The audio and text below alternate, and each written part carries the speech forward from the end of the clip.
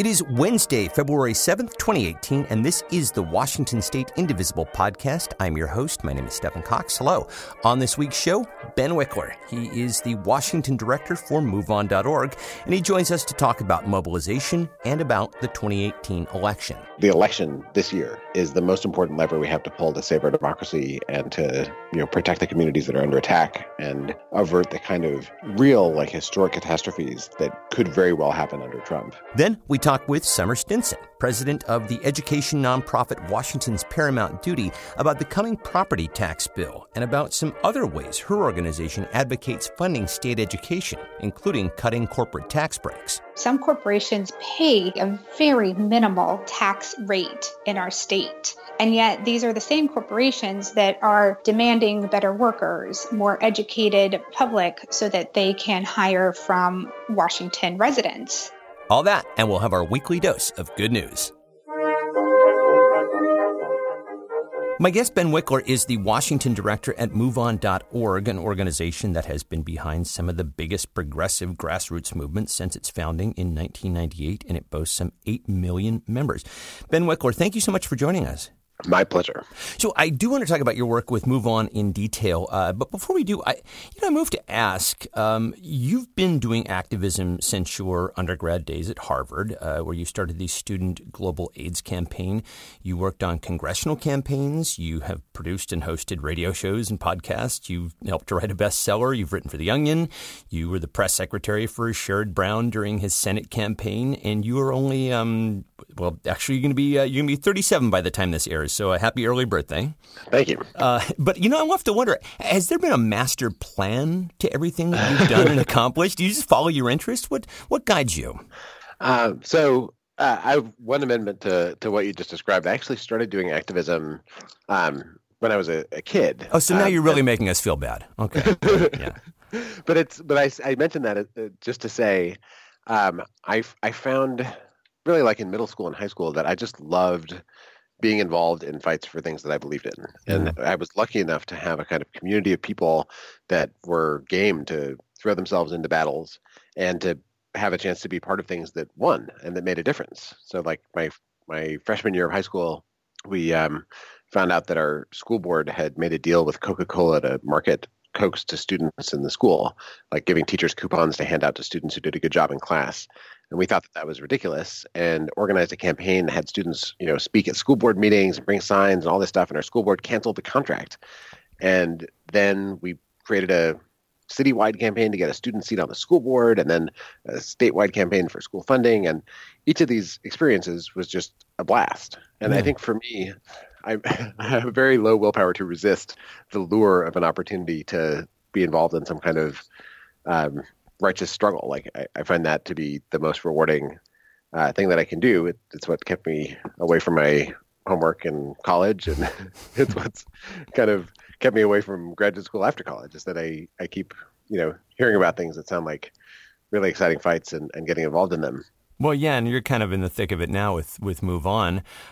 So let's talk about MoveOn. So there are two essential pillars to what MoveOn does. There is MoveOn Civic Actions, which primarily focuses on petitions, and then there is MoveOn Political Action, which is concerned with helping to elect candidates.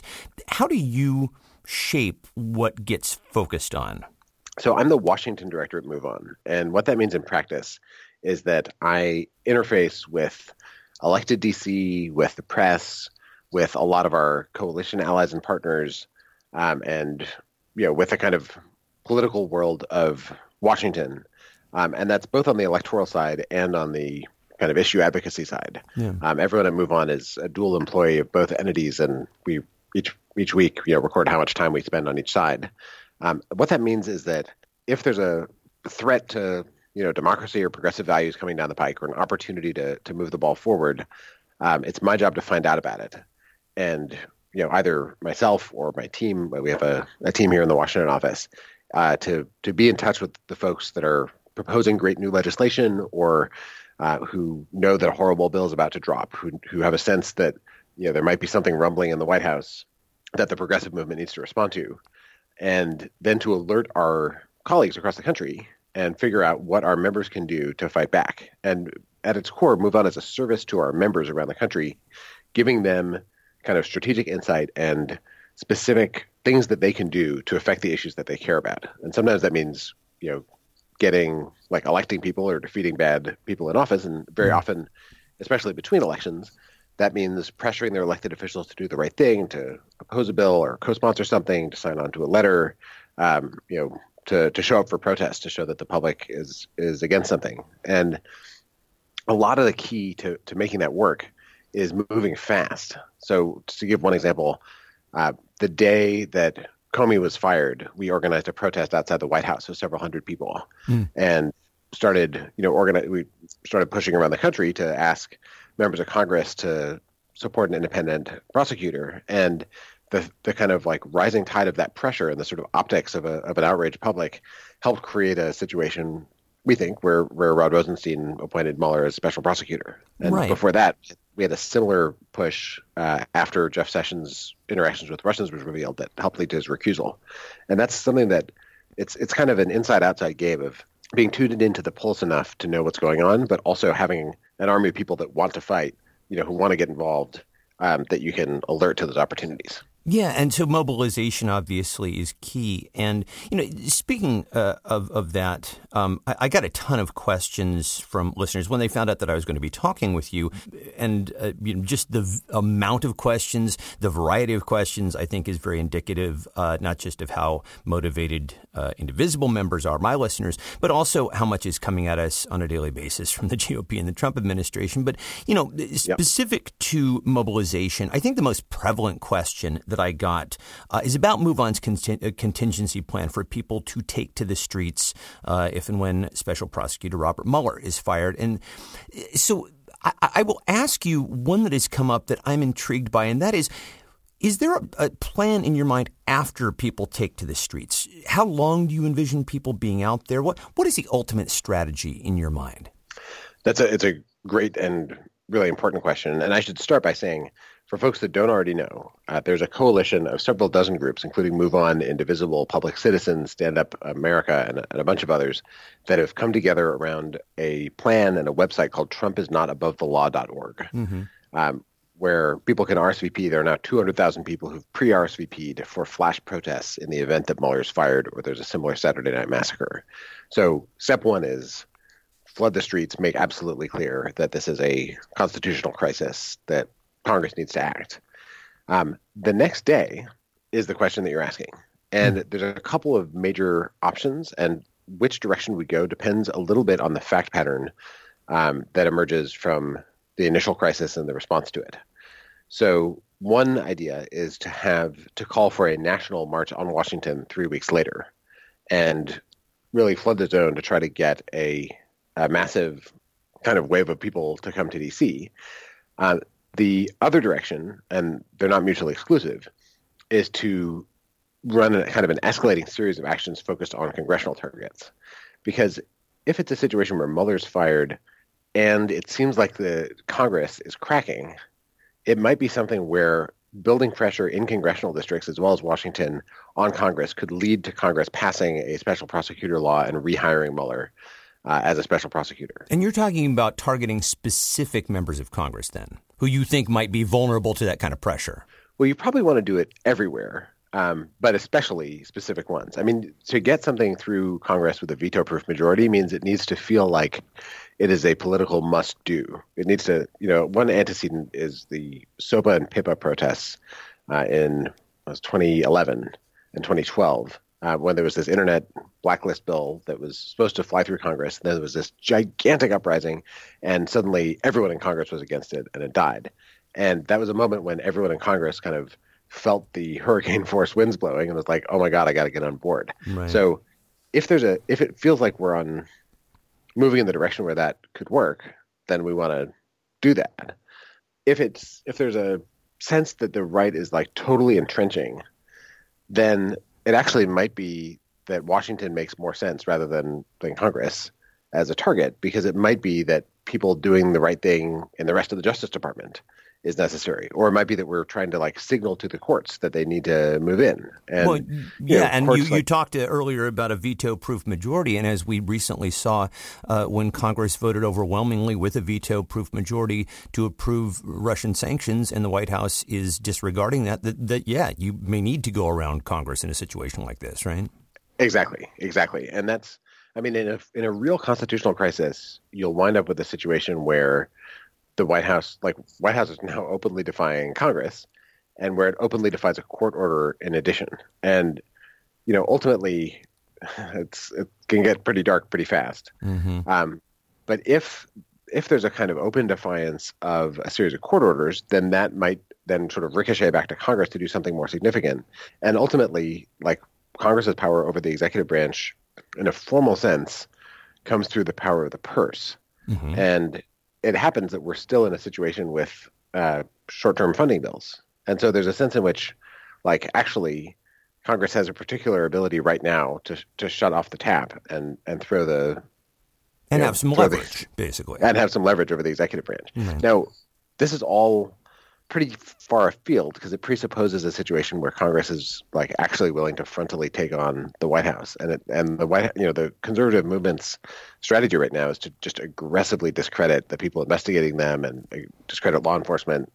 So it could be that Congress basically doesn't budge. I mean, the thing as much as I don't like envisioning a kind of constitutional chaos moment like this, it's also possible that Mueller could be fired. There could be a series of press releases from Republicans in Congress, a roar of protests in the streets, and then they do nothing. And if that happens, then actually, getting everyone in the country registered to vote over the next few weeks might be the most significant thing. It might be that there's no channel for accountability until the next election. And I very much hope that's not the case. There's a lot of Republicans who've sort of, said, not to me, but to folks on the right who are talking to them about this, that if there is a real crisis, then they will be there. They just don't think that that's really going to happen. There have been very few profiles in courage. Even the retiring Jeff Flakes and Bob Corkers of the world have not moved past giving speeches and writing books. Right. So, and I think a lot of us wish that maybe they would. They'd kind of put their money where their mouths and their words are. Just to clarify, just a couple points about the mobilization. Does Move On have a plan for if Deputy Attorney General Rod Rosenstein is fired, which is looking more and more like that's Trump's intention? Is there a specific plan for that? So it's interesting. I mean, there will certainly be some kinds of protest and calling Congress and stuff if that happens. The question of whether that triggers the full-scale flood the streets is the plan right now is to have the coordinating groups basically convene and just take stock of what the intensity level is among their memberships. Because the thing you don't want to do is call for a day of mass protests and then have very few people show up. And so my guess is that the Mueller firing plan would just be executed exactly the same way in a Rod Rosenstein firing situation. But if there's some kind of extenuating circumstance that we can't envision where actually there wouldn't be that level of intensity in the streets, then you want to use the tactic that is going to have the highest impact at the moment. So it's a game time decision about whether to kind of smash the glass and do the whole thing, or whether it's like a more targeted and localized effort right away that then builds towards something bigger. And I imagine that this is something that you will transmit to Move On followers, possibly through TrumpIsNotAboveTheLaw.org or elsewhere? Yes, that's right. And look, if when a moment like this comes, which feels awfully proximate right now, part of the plan is to make sure that the response is inescapable to anyone who's an active Twitter user, on an email list of any progressive group, gets text messages from any progressive group. We'll certainly be trying to spread the alarm through our friends in podcast world, like yourself and Pod Save America and all those kinds of things. Like, it'll be an all hands on deck, all points bulletin type situation. And while we're not rogue Hawaiian missile alert administrators, I do think collectively we have the ability to sound the alarm pretty effectively. Yeah, well, I for one would like to know, before I actually sound an alarm like that, whether it's actually a drill or not. So, that's just me personally. So I want to get your take on something you've been tweeting about, and this relates to kind of what we're talking about very directly, and that is the Nunes memo, and you call it hashtag Nunes hoax on Twitter. There's a lot of churn around this right now, and I should mention that we are recording on February 1st, Thursday, and a lot could change between now and airtime. But this memo alleges that the FBI abused the Foreign Intelligence Surveillance Act, or FISA, when it apparently used opposition research on Trump and Russia as part of its investigation. Wednesday night, Democratic chair of the Intelligence Committee, Adam Schiff, exposed edits to the document made by Nunes after the committee voted to expose whether or not to let the public know about it. And Nunes has since admitted making those edits, calling them, quote, minor edits. You've been tweeting a lot about this. What is your take right now on this story as it's evolving? It's really dangerous. The danger, there's a kind of a little hack that Nunes and his friends in the kind of Fox News disinformation machine have concocted here, which is to put out a profoundly misleading piece of propaganda based on intelligence that those who could discredit the propaganda can't release because of their national security concerns about doing so. Right. And so it's very, very hard to directly debunk without incurring other costs that at the moment the folks on that side of the coin don't feel ready to incur. My guess is there will be an attempt to discredit it, a bunch of attempts to discredit it. Regardless of how well discredited it is, I think it'll become gospel on the right very quickly. Yeah. And it sounds like it's written in an incendiary way, and I think it'll increase both the demand for Mueller to be fired and the cover for firing him. That's a pretty ugly tactic. Sure. Well, and that actually gets to kind of your what you're pointing to is a larger problem here, ultimately, and that is the propagation of misinformation. This is always a moving target with this administration and ultimately with this GOP Congress. And I'm wondering, as an activist, how you think we in the progressive community best deal with and combat disinformation. So one thing that I think is important to resist is the temptation to fight dirty with dirty in this kind of way. Yeah. And I don't think that our side is falling into that trap, which I think is great. I think, one interesting thing that's sort of been brought to light by this whole battle, there are, many people across the political spectrum, but certainly many progressives who've been rightly very critical of the FBI and intelligence community and some folks in law enforcement throughout decades, because there have been all kinds of terrible abuses and politicizations and all kinds of terrible things. I think one thing that's emerged from this fight is that there's also like a big professionalized core of people that are actually trying to do their jobs and uphold their oaths to the Constitution, and protecting that is like really precious to the functioning of our like democratic republic. Absolutely. It's a necessary thing. And one of the kind of kinetic dynamics in this whole fight is that the way that the right has attacked, our national security system and everything else actually is building a stronger constituency in the general public and on the left for the rule of law and for constitutional norms. That's a really healthy thing. Like, it's easy to forget how small a share of the public believes in the crap that's being churned out of Fox News all the time right now. It's somewhere around 30% or between 30 and 40%. Yeah. Yeah, which is enough to do a lot of damage. But the only reason why that 30 to 40% really matters right now is that they control the formal levers of power. Like, I think if Dems do retake a House of Congress after this, or both houses of Congress, the fact that to God's ears, my friend. Yeah. And I would say even one house is still a huge if. There's so many things that can happen between now and next year. But if Dems do regain a sort of a formal check on the Trump administration, then we'll actually have a situation where a big chunk, most of the country represented ably in Congress wants to make systems work and do the right thing and get to the bottom of what happened. And that's much better than a disengaged populace. And it's much better than a populist that's kind of like, there's this idea on the right about Trump derangement syndrome where people are like, go nuts. And there's some conspiracy theory mongering on our side. And, there's certainly viral Twitter threads that go beyond what, facts and evidence. But most people actually seem to have a fairly like earnest desire to get to the truth and even really feel like the defense of the truth is an important principle right now.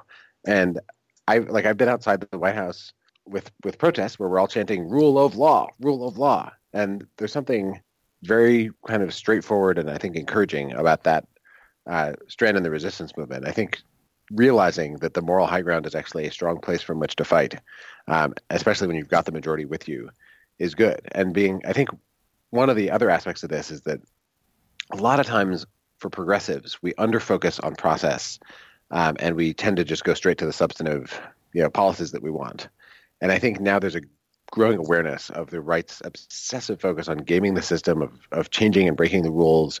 And so there's a bigger focus on how do you actually solidify and entrench those rules? How do you do nonpartisan redistricting?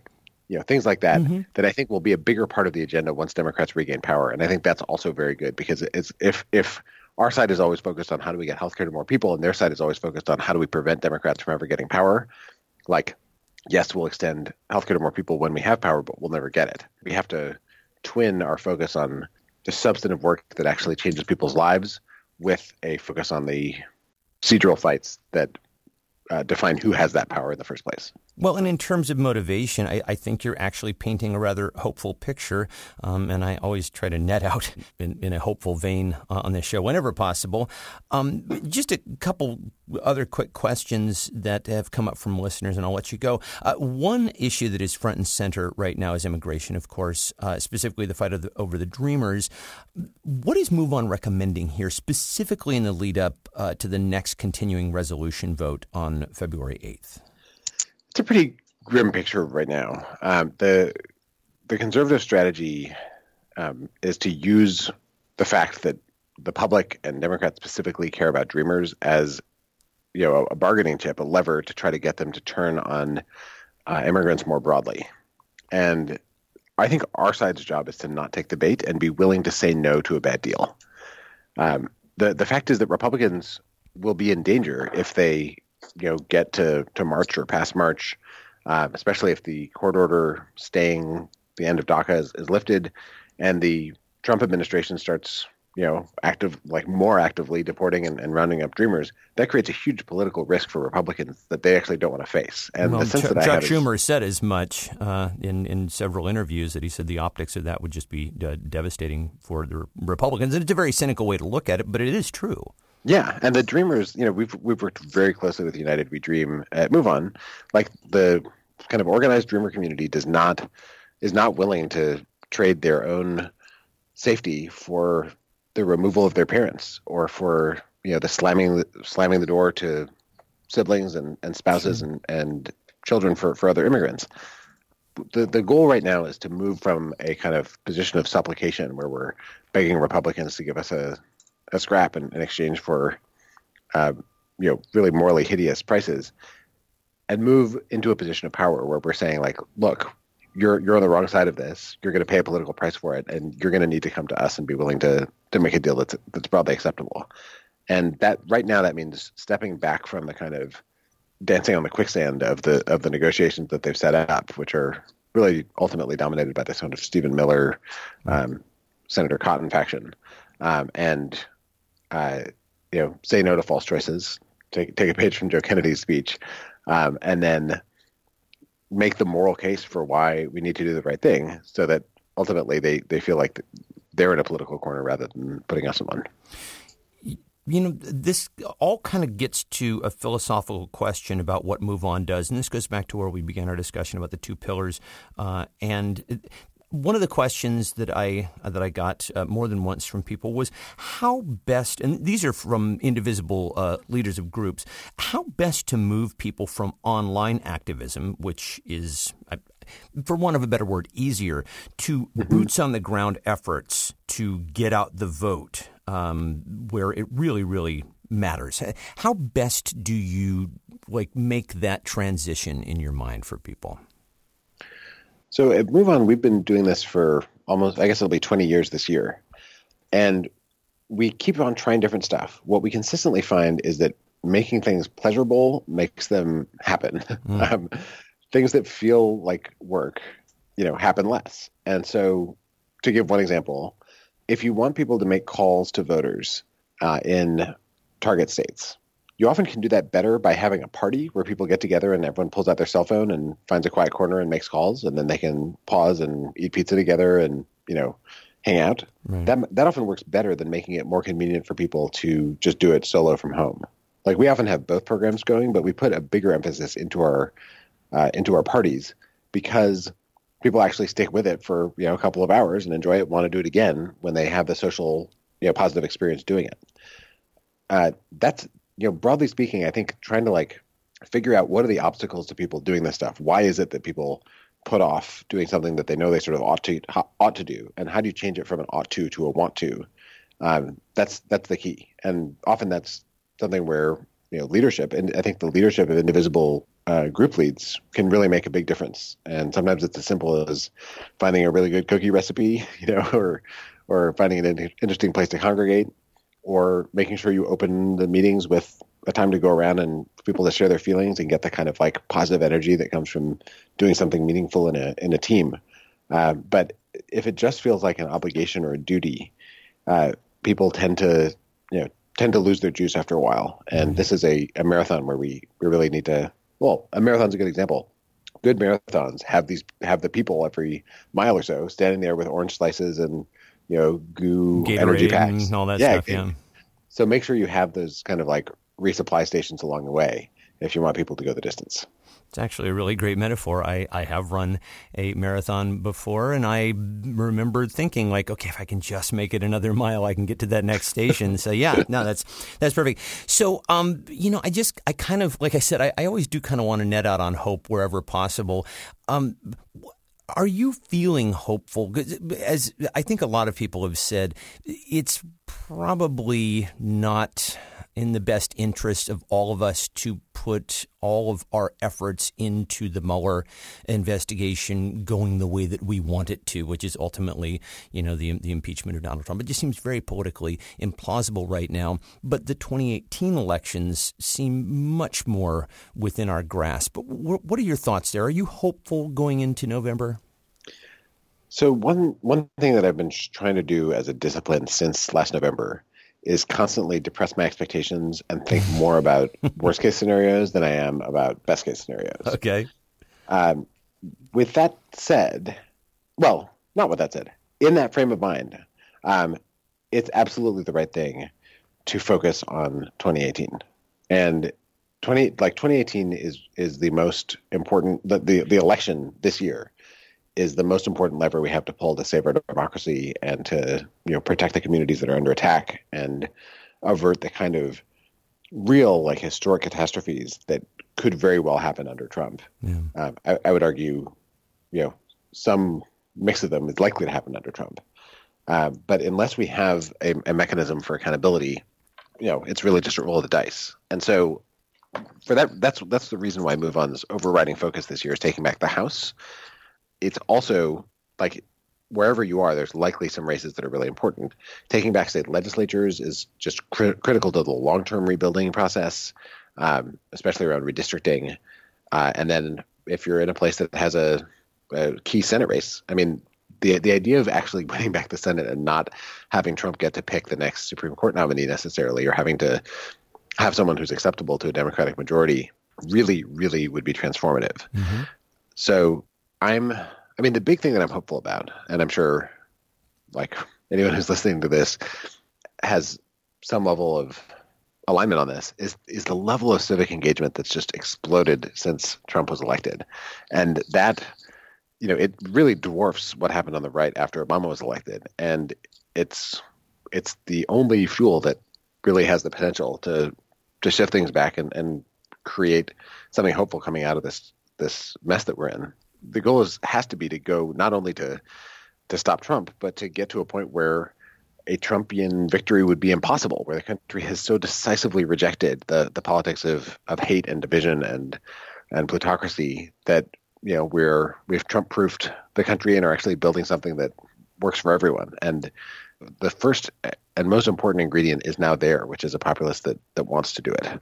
So for me, that's the note of hope. And even given all the things that could go wrong between now and November, putting down your news alert vibrating phone and going out and knocking on some doors is the best way to get there. And I think that is the way that Move On and Indivisible are both really leading the way there. So, good. Okay, so then we did it. We wound up on a hopeful note. Well, Ben Wikler, I want to say thank you so much for joining us on the show, and thank you for all the work that you're doing, man. Thank you. I really appreciate it, and thanks for your work in keeping folks engaged. Thanks so much to all the Indivisible leaders. You're really just one of the greatest resources and forces for good that this country has seen in a long time. So I'm grateful for everyone who's listening right now.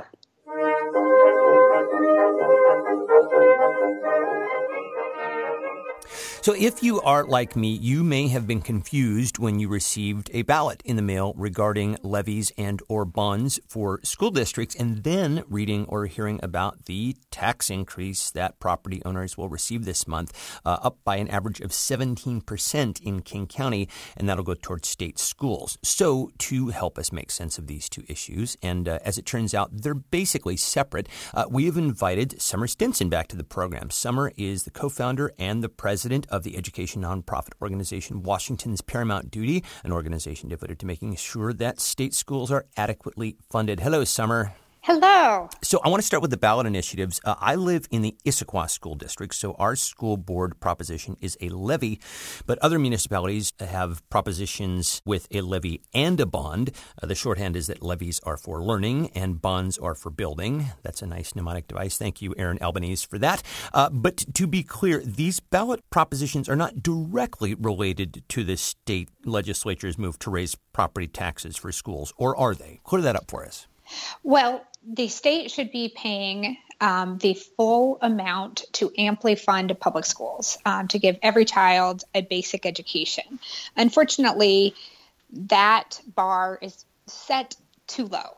That bar actually doesn't necessarily cover art classes, sports, music, nurses in every school, full-time librarians are not covered under it. So there's a lot of things that a local school district wants to provide, and that's called enrichment, which is then the school district is allowed to ask for those enrichment or those buildings through either levies or bonds. However, because the state is not fully paying for basic education, especially special education, that's a glaring example.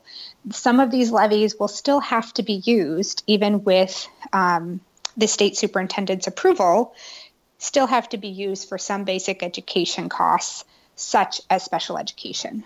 Wow. Okay. So it strikes me as odd that some of the things that you listed, especially special education, are considered supplemental, but I suppose that's a topic for a completely different show. So let's talk about the property tax increase that is coming from the state legislature directly. This is the result of the McCleary decision, and that is something that you and I discussed on a previous show in which the state Supreme Court ruled Washington State to be out of compliance with their obligation to fund public schools to the tune of about $1 billion. And the legislature is currently being fined $100,000 each day of 2018 until they fully fund the schools.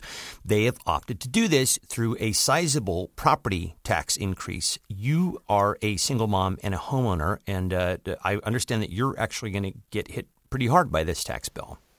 Yes, I'm anticipating that it will be about $850, maybe $900 or even more. I haven't even looked at the number yet. I'm a little scared. I know that my escrow account will need to be paid much more, and we'll soon find out my number and need to make arrangements to pay that. You know, one of the ways that this tax bill has proven to be controversial is the discrepancy in the way in which this tax is being levied, particularly between areas that tend to vote Democratic, which are getting a pretty sizable increase, and other rural areas which tend to vote Republican, some of which are actually getting a tax break under this. Given the new balance of power in Olympia, any idea why this is happening under the Democrats? Well, this was really required by the Republicans. It was the Republican tax plan of last year when the Senate was controlled by Republicans and the House was controlled by Democrats. So there's a legacy to this. Yes. Okay, got and it. This was voted in on the very last day possible, or the second to the last day possible last year. And I think we were in our fourth special session or something like fourth session for the legislature. Yeah. And so this was the compromise, and it was a compromise that honestly my group has been warning against since 2015. Because yes, some people will pay more so that every child can receive an amply funded education. However, the people that will pay more, it really shouldn't be based on a house that you have or land that you have, but really on the income or wealth that an individual has. We have such a regressive and upside down tax structure in Washington state where the poorest among us are paying 7 times the percentage that the most wealthy are paying in a tax rate, basically. Well, so let's talk about some of the solutions that you have proposed that would be a more progressive tax structure. One of the things that you've talked about possibly lobbying for is an increase in corporate taxes, right? Yes. And actually what it would be is we have 700 tax breaks, over 700 tax breaks here in the state of Washington. So even just dialing those back, turning down the volume on our tax breaks, which equals $30 billion a year here in our state, more than any other state has, other than New York. If we just dial those back, then we could collect more revenue from corporations who are not paying their fair share. Some corporations pay basically a very minimal tax rate in our state. And yet these are the same corporations that are demanding better workers, more educated public, so that they can hire from Washington residents for their corporations. And yet they are not being good citizens and investing in these very services that they need. And of course, you can hear the pro-business argument coming that if you cut business tax breaks, you may potentially drive those businesses and the jobs out of state. Well, I would respond with California, specifically Silicon Valley, which does have both an income tax and property taxes and sales tax and corporate taxation and a millionaire's tax. And Silicon Valley still seems to be booming pretty well right now. People want to do business there, absolutely. Yeah. Well, one of the other things that you and your group have talked about, which would also be a progressive tax plan, would be a capital gains tax. So talk about how that would work in your mind. So a capital gains tax, and it sounds complicated. It's not as complicated as it sounds, but... Well, it's basically if somebody is an investor, they can take profits from the money that they may have made from an investment, and then you take taxation off of the profits. Exactly. Right? Yeah. And it's only on very high level of profits, and it would not include profits from, say, the sale of your home or the sale of anything to do with retirement funds or a family farm or livestock. There's a lot of exemptions for many people in many circumstances.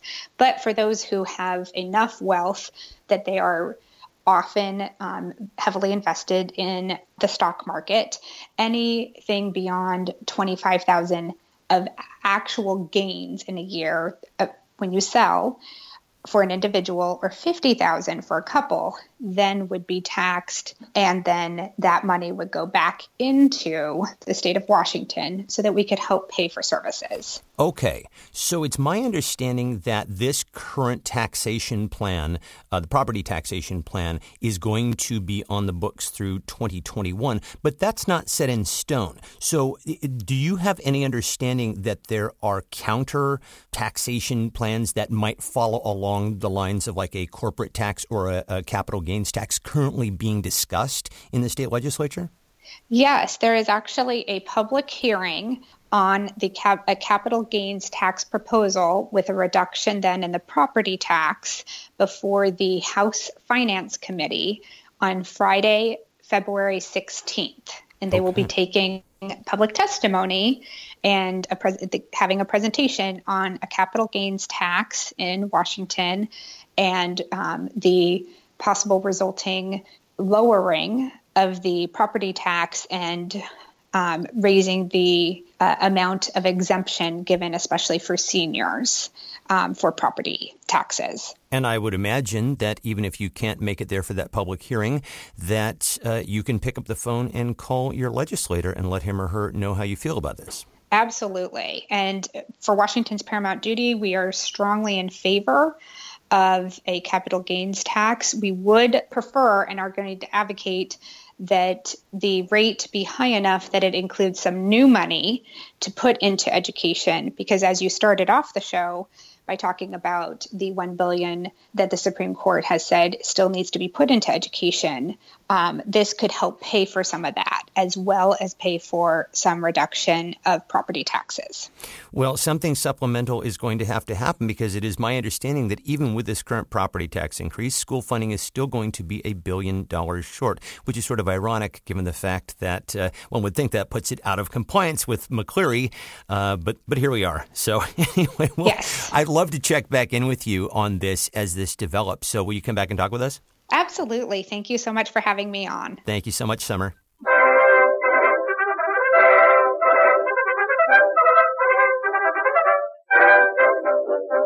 And we will end with our weekly dose of good news. You know, I don't always want to say, well, after the week we had, we need it, but continues to be true. So anyway, amid the undermining of the FBI and nonsense memos and far-right conspiracies and a planned Soviet-style military parade down Pennsylvania Avenue, we do have some bright spots to report. We will start with the retirement of South Carolina Representative Trey Gowdy. Yep, Mr. Benghazi himself is hanging it up, but not, I should add, before he curiously said that the Nunes memo should have no impact on the Russia probe. In any case, Gowdy, along with two other Republicans, Patrick Meehan of Pennsylvania and New Jersey's Rodney Frelinghuysen, will join 34 GOP members of Congress who will not be seeking re-election this fall.